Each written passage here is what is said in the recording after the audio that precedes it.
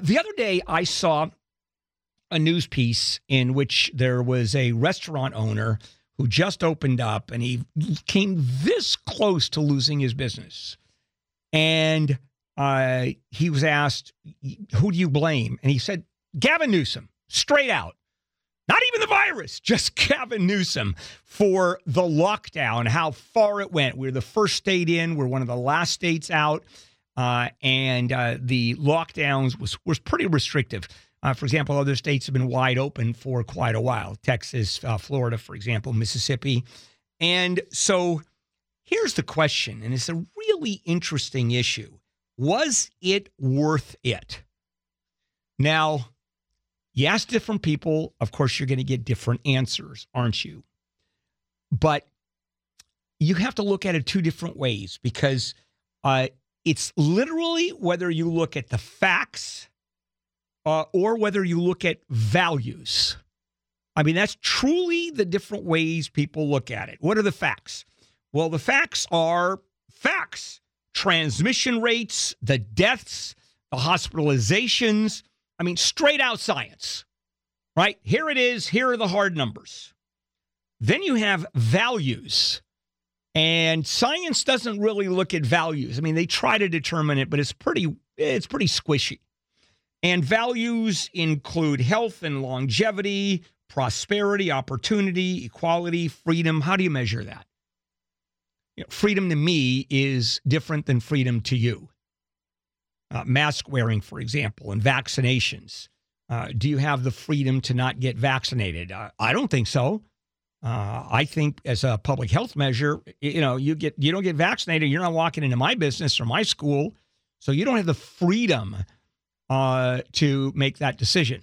Now, how do you measure that? That's the problem. Facts you can measure. Values are a little bit different. Now, how does this work?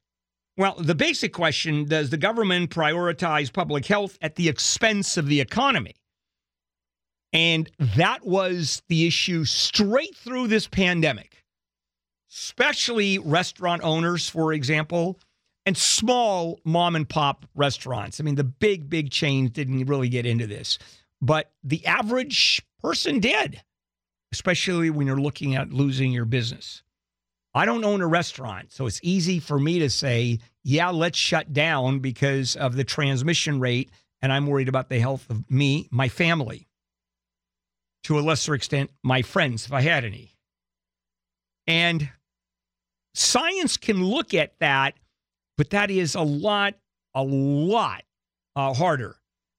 We do know the number of deaths were prevented by the virus mitigation. And there is a science that can actually be converted for, quote, the benefit, societal benefit.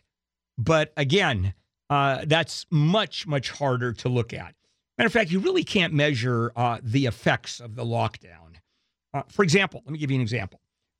Denser places where you have intergenerational households, ethnic households, for example, particularly poorer ones, they suffered from the lockdown, but at the same time, you had high lockdown and still high levels of virus transmission and death, which would indicate, okay, so lockdowns don't work. But even though you had a lot of deaths, a lot of transmissions and hospitalization in those areas that were locked down, and the argument says doesn't matter, everybody's still dead in that area. The argument is there would have been fewer hospitalizations or more hospitalizations and death had the lockdowns not occurred. We don't know the answer. I hear that the lockdowns saved X number of lives. I don't know how many lives have been actually saved. Now, science can attempt to look at that, but it's really impossible. So it's more an issue of who you are, where you work, how you live, geographically in a bigger picture, your ethnicity. I mean, a lot has to do with it. And it really comes to benefits, costs and benefits. And you have costs and benefits from both sides. So the costs of the lockdown in school or in-person schooling, kids suffered during the lockdown, not just psychologically, which a lot did. I mean, kids get squirrely locked down at home. But ask anybody ask any educator, ask any family member or kid, how'd you do during the lockdown when you did online learning? Well, not as well. And we know that the learning is so bad that, frankly, a lot of people are arguing, let's just forget last year and repeat for everybody. And then you have mask wearing, for example, and social isolation. I mean, that's horrible psychologically. Yet at the same time, we had the mildest flu season, I think, that we've had on record. And the flu kills 40,000 Americans a year, generally. It was way better this year or this past winter. Why? Because everybody was wearing a mask. How do you measure that in terms of we should wear a mask when you look at isolation, when you look at government forcing you to do something that you would never do and you should have the choice? So as we look at lockdowns, this is why we'll never, ever agree. I was okay with it because I wasn't affected financially, particularly. Now, I was broadcasting at home for a while, but the argument is for those of us who do work here at KFI and we broadcast at home, it wasn't bad. And for those people that can work at a computer almost any place that has broadband, it wasn't too bad. No driving. There was no commuting. And when you did get on the roads, it was a ghost town. I remember driving, getting on the freeway. It was like nobody was there in the middle of the day. I remember driving to the off-ramp, and I'm talking about coming home, mid-morning. There was no one on the road. It was like a Twilight Zone episode. Nobody on the road for a couple of miles. Let me tell you how much what is that worth? That is the issue. Was it worth it? Was it not? We'll never get an answer. Now, we've been saying, and you've been saying, that working from home has changed us completely. And so you have the sociologists, psychologists, experts in employment diving into that subject, and we are now getting some information. It's been a year where those of us who work and, either we're working at home or we're not working at all, for example, restaurant folks, and our personal lives have changed. Certainly our work lives have changed. Work hours have changed. We're learning to manage, or we did manage, our own tasks without the oversight that used to happen when we went into the office. I've been working in solitude in many cases. And here's what employees are saying. We had more control, especially if there's nobody there giving us oversight. We want to keep that. I want to give up control. I used to work the hours that I wanted as long as I got my job done, especially if you had work to do and you're not dealing with clients, et cetera. You just work sitting at a computer and producing whatever it is you produce. And so the hours were my hours. And all of a sudden, we're going to go back to, no, the hours are their hours, 9 to 5. And we're saying, wait a minute. I don't think so. It worked just fine when I was at home and I could work the hours that I wanted, more time with my kids, didn't have to commute. Well, it's a real challenge for managers. And so here is what the experts are saying about, for example, bosses. Consider looking at every single employee, even though those have been managed for years, as a brand new employee, because it really is a different person who's sitting in front of you. Don't assume that the employees can or can't do based on what they did before the pandemic. They could have acquired new skills. They may be too married to a new work schedule that they control. So you really want to look at that, assuming that you're a manager, even an employee, that it's a brand new person. Employees have, well, they've acquired a taste for independence in many cases. And that's what happens here. I mean, I tend to talk to management here about, when people are coming back, when they're not working at home. And their management here is changing, recognizing that you need to come together for meetings, et cetera, but that's it. You don't have to be here 9 to 5. People appreciate the autonomy they've gotten working at home. And that is absolutely critical. Look at the flexibility that working from home brings. And a lot of people aren't giving that up. Now, we're not talking necessarily about more money. We're talking about their work environment. I've often said, as an employer, you give someone a raise and they're fine. And that wears off very quickly.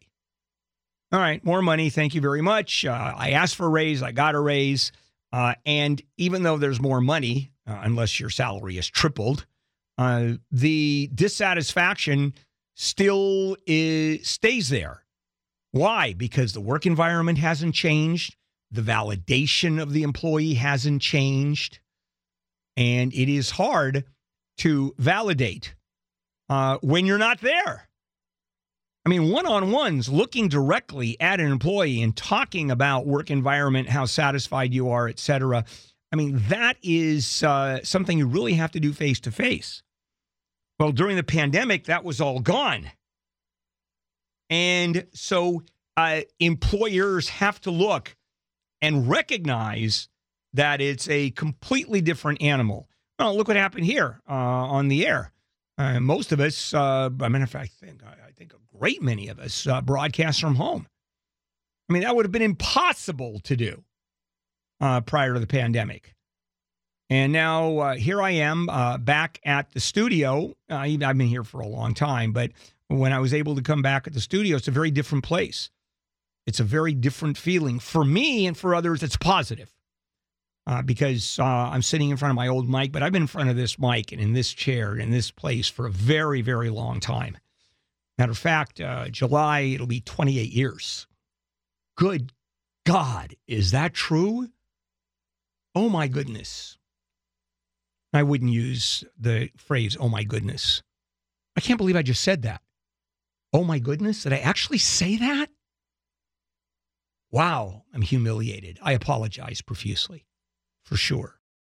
We have not talked to Dr. Jim Keeney in quite a while. Well, I haven't because I haven't been here, but also there's some breaking news involving the pandemic, and none of it is very good. Jim is the co-director, Dr. Jim, of the ER at Mission Hospital in Mission Viejo. Morning, Jim. Good morning, Bill. How you doing? Good. We haven't talked for a while, and I know you texted me a few times during my convalescence. Thank you for that. And, of course. Yeah, no, that was very sweet. You know, how you doing, Bill? And I said, I'm doing crap. And he goes, nice to hear it. And we waited till next time where I said, I'm still doing crap. It's been a rough one, to say the least. Now, let me ask you a couple of questions. First of all, the big one. And that is in light of virtually every state opening up, California being one of the last ones. So restrictions are off, masking is off, social distancing is off the table. And we have the new Delta variant now spreading through the U.S. And it's going to be, it looks like, the dominant strain of the virus. What the hell's going on? Right. So, I mean, we have to address these variants because they keep popping up, and we keep getting asked this question. The bottom line is this a variant of concern, or, is it something that now is worse, and we have no defense against it? And right now, this is just one that the CDC is observing as becoming predominant because it's more contagious than the other stuff. But more contagious doesn't mean it necessarily makes you more sick. It does look like maybe this one makes you a little bit more sick. And then the other question you need to know is, does the vaccine protect us against this new variant? And it does seem to protect us as well as the other variants. So if you're vaccinated, you're still good. If you're not vaccinated, you're still at risk. There's really no change. You were at risk, before this. So the Delta variant right now doesn't really change much. What it does is it points out that we are going to continue to have this kind of flowing through. We're going to have changes in variants so that even if you think you might have gotten it before and you may have some immunity, you may be at risk for getting one of these new variants again. And so it just highlights the importance of a vaccine program to control the spread so that we don't keep circulating these variants and basically having a variant, machine that generates new variants constantly. Yeah. Now it's we've reached the point now in terms of pushing the vaccinations to those who refuse to be vaccinated simply because they refuse to be vaccinated. There's plenty of vaccine out there, and the government is now dealing simply with, for whatever reason, hesitancy because of mistrust of government, because that there hasn't been enough testing, which I'll talk about later on. And so we're looking at those percentage of people. Is this variant going to spread among the non-vaccinated to the point where they have to start sweating bullets? Or because the number of new cases are so low, it sort of doesn't matter? Well, so for us in California, it's kind of a different than a lot of states. I mean, when we're at 60% or something like that of fully vaccinated population compared to someplace, like the Southeast where it's 30%. It's a different story. So I think we're pretty well protected. When you add in the people who probably already got the virus that maybe didn't get the vaccine, we're probably above 70% vaccinated in the state. And so we're going to be approaching pretty decent herd immunity. So we'll see a different story in different states. The problem is then they'll point to certain states like Tennessee, I believe it's got like a 30% vaccination rate, but they aren't seeing an outbreak right now. Well, that's like having a pile of tinder in your backyard that hasn't caught on fire yet and saying, well, see, you guys are not. This isn't true that when you're not vaccinated, you're going to have outbreaks. But it is. Overall, if you look at most of the states, the ones with high vaccination rates are not getting new outbreaks, and the ones that have low vaccination rates are. So still, again, it's just a matter of how well we're going to get people vaccinated if you can get the vaccine. And then, for the people who can't for whatever reason or don't have a response, they're going to have to continue wearing a mask if they want to be protected, or they can take the risk. Is where you work in the ER, is there forced vaccination? In other words, do you have to be vaccinated to work there? That's a good question. I'm not 100% sure that it's required like that. We're not, as far as I'm aware, we are not firing anybody because they don't get the vaccine. Actually, I'm sure that it's not a requirement. We're asking people to get vaccinated. If you're not vaccinated, we'll probably do the same thing we do with the flu vaccine, which is, if you're not vaccinated, then during the flu season, when there's flu cases present, you're required to wear a mask from the time you enter the hospital to the time you leave. So that masking thing has been a thing for us, for years related to flu. All right, so let me ask this. The people that refuse to be vaccinated are in the same group of people, I would assume, that refuse to wear a mask because no one can tell me what to do when I have my freedom. So let me throw a hypothetical at you. Let's say no mask, no vaccination. I'm an American. No one can tell me what to do. What happens? Do you have any idea? I mean, you're the then they would be they'd be fired at that point. Okay, they would be. Yeah, because I mean, at some point, there's some intersection between HR and legal and all of that stuff where where employers are required to take some responsibility for their employees' safety, even if the employees don't want to participate in that safety. So. On the other hand, is it a big brother thing? I don't know where it crosses that line. But in this case, if we know that they're putting themselves at risk for catching a disease while working in the hospital and then spreading it to our patients, then we're not going to allow that. And so I would imagine that person would not be allowed to work. Do you know of any medical people that refuse a vaccine?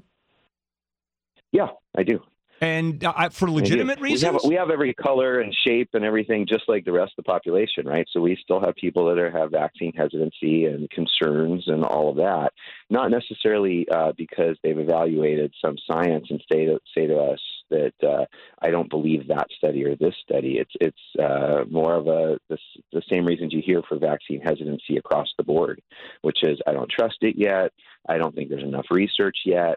I don't know that I even need it, that type of thing. Hey, yeah, well, let me go there for a minute and talk about one of the reasons that people give. I'm not talking about the Fruit Loops that talk about it's part of the government, takeover. I mean, that's crazy stuff. But those people that say, you know what, it's such a short cycle from the time it's come on with the emergency use authorization to the finding out the testing, long-term, medium-term testing. What's your take on that? Is there a legitimate concern here that we just don't know enough about it in terms of long-term or even short-term? Well, I kind of thought that might have been the case before it was launched. But then once I saw the studies, and they were pretty robust studies, then I realized that, was I 100% secure when I took the vaccine in December of last year? I wasn't, but this was part of the deal. And if I wanted to work in this environment, it's something I needed. And I had enough proof in my mind that I felt like, okay, I'm not doing something stupid here. Since then, there's very few things in the world that we've given to this many people to be able to have that opportunity to see this many adverse reactions and the ability, the surveillance ability where everybody's eyes are out and looking for the problem. So to me, at this point, I may be more secure about these vaccines than any other drugs, certainly any other drug or vaccine this early in the process. And a lot of drugs that have been out there for a while haven't been given to this many people ever. So, I think we have the numbers now. We really do have the numbers to show that this is pretty safe. Yeah, except and vaccines don't typically cause long-term problems. Yeah, that's the issue. That's the issue, that we don't know 2 years, 3 years, 5 years down the pike that you're not going to see people come up with various side effects. We're just hearing now about various respiratory problems, heart problems, et cetera. And does that change the medical science view of this? Again, it's going to be a continued surveillance, but the best data we have right now is that there is, a virus running its course that's significantly impacting, our lifestyle, our economics, our joy of life and everything else. And we have something that can fix that problem, that can make it so that we can get out. You know what I mean? So, and the data on what we have so far is that it's completely safe. So, to me, it's a no-brainer, but I get it. People are making the decision, it's impacted by emotions to some extent, right. Impacted by, other things they've seen, other life experiences. And, that's fine. That's America is an individualistic society. We all get to do that. And at this point, I feel less bad about the people who are being exposed to those people. At this point, if you're at risk, it's your own business. If you wear a mask and you get sick or not, to some extent. But those immunocompromised people that have no choice, that they have a lower response rate, they're going to have to be more careful, and that's unfortunate. And we could help them, those of us who can get the vaccine. But if we choose not to, then, it's those immunocompromised people that will have to take responsibility for their own protection. All right. And then one last final question. Do you see the COVID vaccine being given annually, like the flu shot and the pneumonia shot, which I take every year? Yeah, it's hard to predict. As things stand right now, there's enough frequency of variants that the answer, I think, is yes. But so far, none of the variants have fallen outside the scope of what this vaccine will protect you against. So it's possible that it may be longer than every year. It's possible that if we get enough people vaccinated and we kind of kill this thing off like SARS-1, stopped, then it's possible that we don't need it. But it is looking, all the evidence is pointing to the fact that this is going to be around to stay, that there will be variants, hopefully not every year, but we may need booster shots or we may need different vaccines in the future. Got it. Jim, thank you, sir. Always good stuff. All right, rather important stuff has happened. The House passed a bill to make Juneteenth a federal holiday, June 19th, and it commemorates it commemorates the freeing, and that's in quotes, of the last slaves in the United States after the Civil War. It really recognizes that's when they were told that they were free. And it recognizes that day as, okay, now everybody in the country knows. In Galveston, Texas, about a month after the Civil War ended, and General Gordon Granger arrived on the island of Galveston to take command of federal troops and to let everyone know that slavery is done and finished. All right, so that's the day, and it's an important day to say the least in terms of the history of the United States, and it is being recognized now as a national holiday. But the reality is the reason it was an unanimous consent in the Senate, where all the ayes say aye. Okay, everybody screams. The nays, no one stands up or no one objects. By the way, it only takes one senator to object to a unanimous consent. So Senate already passed it. The House passed it, and there were 13 or 14 Congress people who voted no, all the way from, it costs another $600 million a year because it's a federal holiday, to crazy stuff that it really isn't about recognizing that slavery was over. It's really part of this massive conspiracy among Democrats to redo American thinking, and they really don't care about black people. It really is just changing how we look at America, and we're not going to let you do that, part of that crowd. So I want to get into why this is not such a huge deal, and it is symbolically, but that's the point. It is more symbolism than anything else. It is certainly a recognition, a day that commemorates the final freedom of the slaves, which I think is critically important for us to know about. But in big picture, I mean, does it do anything other than recognize the day? Does it change voting rights, for example? Because among those senators who voted yes in the unanimous consent vote, there are senators that are just fine with the states passing laws that are called voter suppression, but restrict the ability of certain members of society to vote, make it more difficult to vote. And here is where the Supreme Court is going to get very interesting because, of course, lawsuit after lawsuit has been filed. And even if the intent is not to suppress the vote, because I guarantee you every one of those that are voting against the voting rights bill, there were two of them and they voted against one of them, they'll tell you it has nothing to do with racism.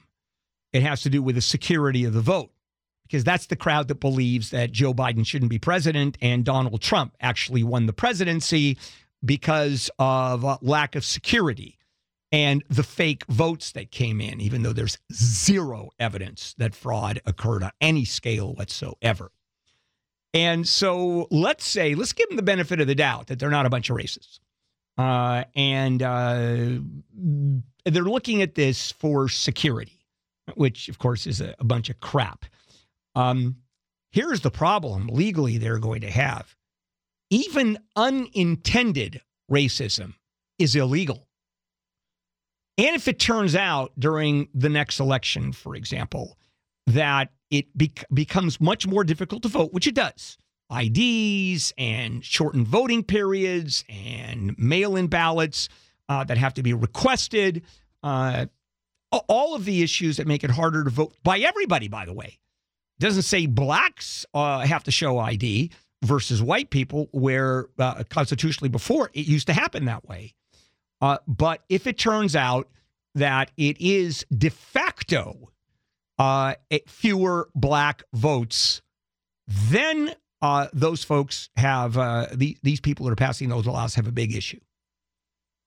Even though they're arguing that really is for security, because I think their argument is a crock. I think it's all political.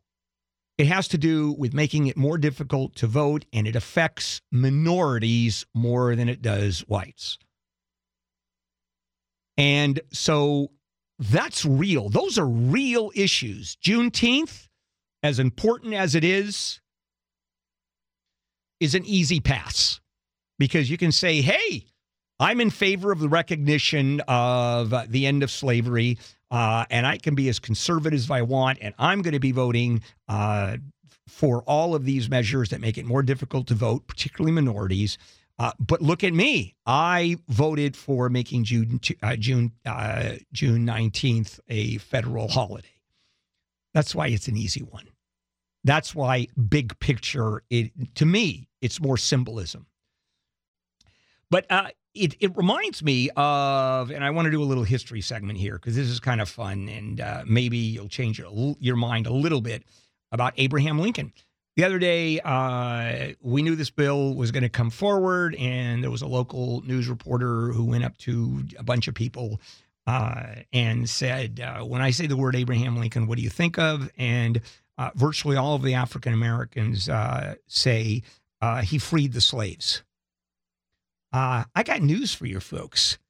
He only freed the slaves that were in states that were in rebellion. That was it. This was not Abraham Lincoln making a moral decision about slavery. It was a wartime measure. That was it. It was all about reducing the ability of the southern states to rebel. Nothing more, nothing less. And I want to say something to you. Although towards the end of the war, and after the Emancipation Proclamation, he did believe morally that slavery was terrible. That I guarantee you. That was part of his moral being. I also want to tell you that Abraham Lincoln was a racist. Never once did he ever mention equality between whites and blacks, ever. And as a matter of fact, he believed the races were unequal. Truly. That black folks were subservient to and not as good as whites. That whites were superior, both in thinking and in the ability to be promoted or better themselves. He just didn't care. I mean, he was a genuine racist. What he did is believe that slavery was immoral, that no human being should own another human being. That was part of his moral core. But it ended there. And it was only towards the very last that he believed that African Americans should be able to vote. He was okay with that. But as far as education, as far as jobs, as far as treating people equally, that was off the table.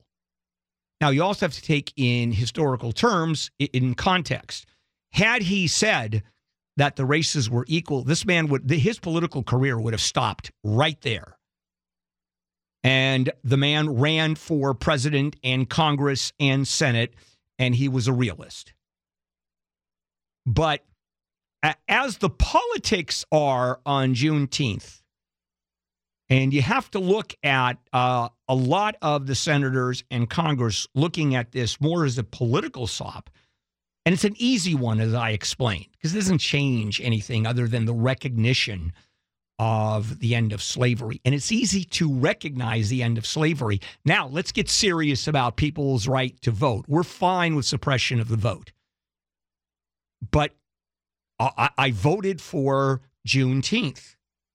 So, keep in mind that it all has political ramifications. And the Emancipation Proclamation really was only a wartime measure. That's it. It started and stopped at that point. Because, first of all, it's only the states in rebellion, right? It exempted Tennessee, a slave state, portions of Virginia, Louisiana that were occupied by the Union, left slavery untouched in the border states of Maryland, Delaware, Kentucky, and Missouri, because he didn't want to offend those states and have them move over to the South. So, let's look at reality here. I mean, the man became a deity. Matter of fact, the man became a deity exactly one day after he was assassinated. That's when he was no longer a human being. So, Civil War. Love this history stuff.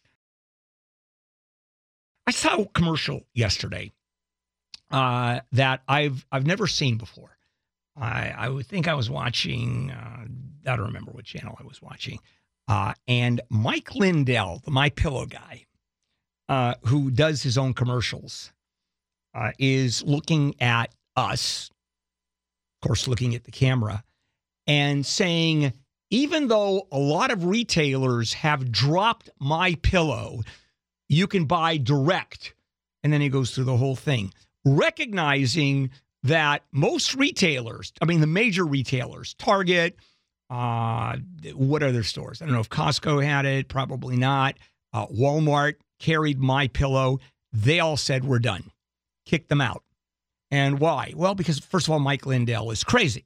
Not only is he and was an advocate Trump supporter, he bought into all the conspiracy theories and was very public about it. And these corporations wanted nothing to do with this guy and his company. So he goes, let's go direct and buy MyPillow. And I know people that will never touch his pillow because of the political aspects of this. And therein lies a story. And the story is about corporations and getting involved in politics. Heretofore, it used to be, until very recently, I'm talking about within the last few years, corporations would never get involved in any kind of political statement. It just wouldn't happen because of legitimate business interests. They're not going to get involved in Democratic, Republican politics, issues like gay rights. They're simply not going to do it because corporations thought, it's a no-win for us. I mean, if we get involved, let's say we come out in favor of gay rights in some way or another. Either we give money to gay rights organizations or we run commercials that feature gay people, which, by the way, everybody does now. Every couple out on commercials are mixed race couples. Have you noticed that? That's all you see. There's no such thing as an all black or all Latino or all white couple on TV anymore. It doesn't exist. It's always mixed race. Why? That's a political statement from the corporations. They're making political statements, which never happened before. I mean, the world has changed. When we talk about how we think differently and how quickly we're changing perceptions and views of society and recognizing systemic racism and recognizing the history of this country, it's a whole different animal. And particularly, and this is an example, because the last bastion of non-involvement, of staying neutral, is the major American corporation. I mean, you don't see Procter & Gamble ever coming out with some kind of a political statement. So what's a political statement? I mean, they don't come out, of course, and just in the end of their commercial, it's just a big banner saying, we believe in gay rights. No, that's way too blatant. It's a little bit more subtle than that.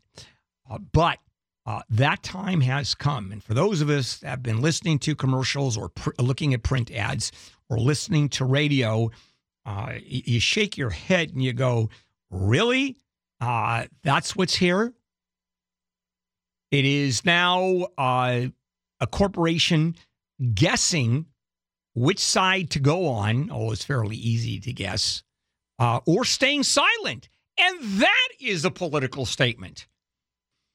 Look at the commercials. You don't see anything but mixed race couples anymore.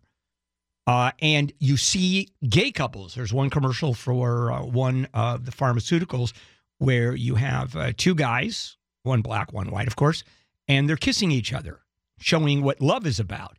I mean, can you imagine that 10 years ago? And so all of this is about making political statements because obviously the manufacturing company, the pharmaceutical company is saying, we believe in gay rights. We believe in diversity because look at the couples that we put on TV, mixed race. And therein lies a problem. That's a dilemma. And here's why. It used to be that companies were totally neutral. They would never, ever make a political statement of any kind. And now they don't even have to make political statements, although they do. The commercials, giving to major organizations, Black Lives Matter, gay organizations, etc., Hispanic organizations, and making it public. So they're now going public. Why? Because they have to.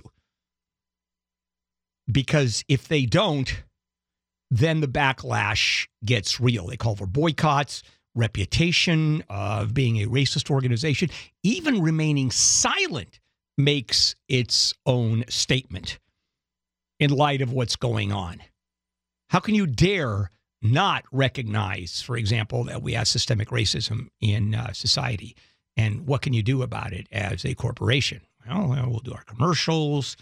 We'll certainly engage in diversity in our corporation in terms of hiring, in terms of promotions, et cetera. It's whatever the corporations can do to keep up with our changing views of America. I mean, it is now, instead of the corporations controlling their message, now it is what's going on outside that's controlling the message. That is new. And we're talking about organizations like, small ones, Citicorp, right? A $40 billion company. As a matter of fact, there's an example of Citicorp that I want to bring up. And Citicorp has a bunch of spokespeople, and they had pro golfer Justin Thomas on its endorsement roster, and they decided to keep him, which is totally unique because anybody else would have tossed him out. And why did they decide to keep him? And by the way, every other supporter, every other endorsement that he had was gone. Like, for example, Ralph Lauren Corporation cut its ties with Justin Thomas, this golfer, because he used an anti-gay slur under his breath that the microphone picked up during a tournament play, televised.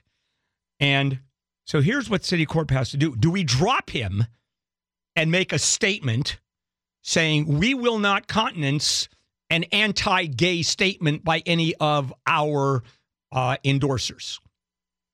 Or what they did is they kept him as a positive view. They kept him.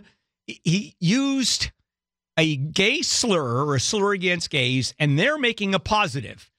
Look what we are doing by keeping him after that. Why? Because they're now using it as a platform for dealing with gay discrimination. So Citicorp is saying, here's why we're keeping him. Now, it's kind of an interesting reverse here.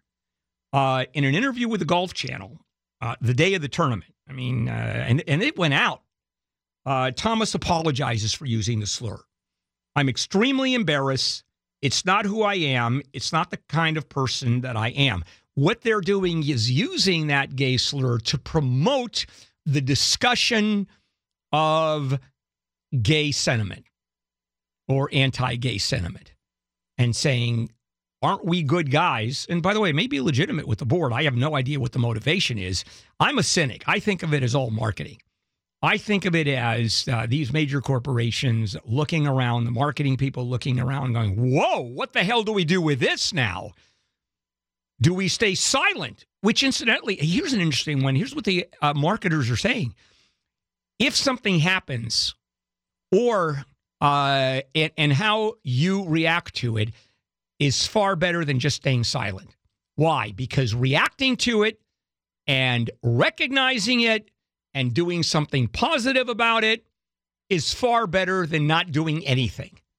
And that is unusual. That's sort of contradictory right there. It seems like it doesn't make sense. Yet, according to the marketing experts, that's exactly what they should do.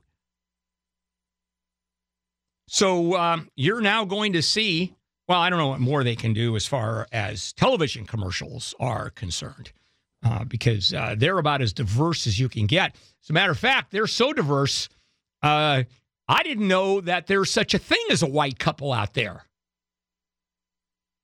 It's an African-American and a white person, or it's a Latino and an African-American. Or it's someone Eastern European and an Inuit. Well, you talk about political sentiment, huh? How things have changed.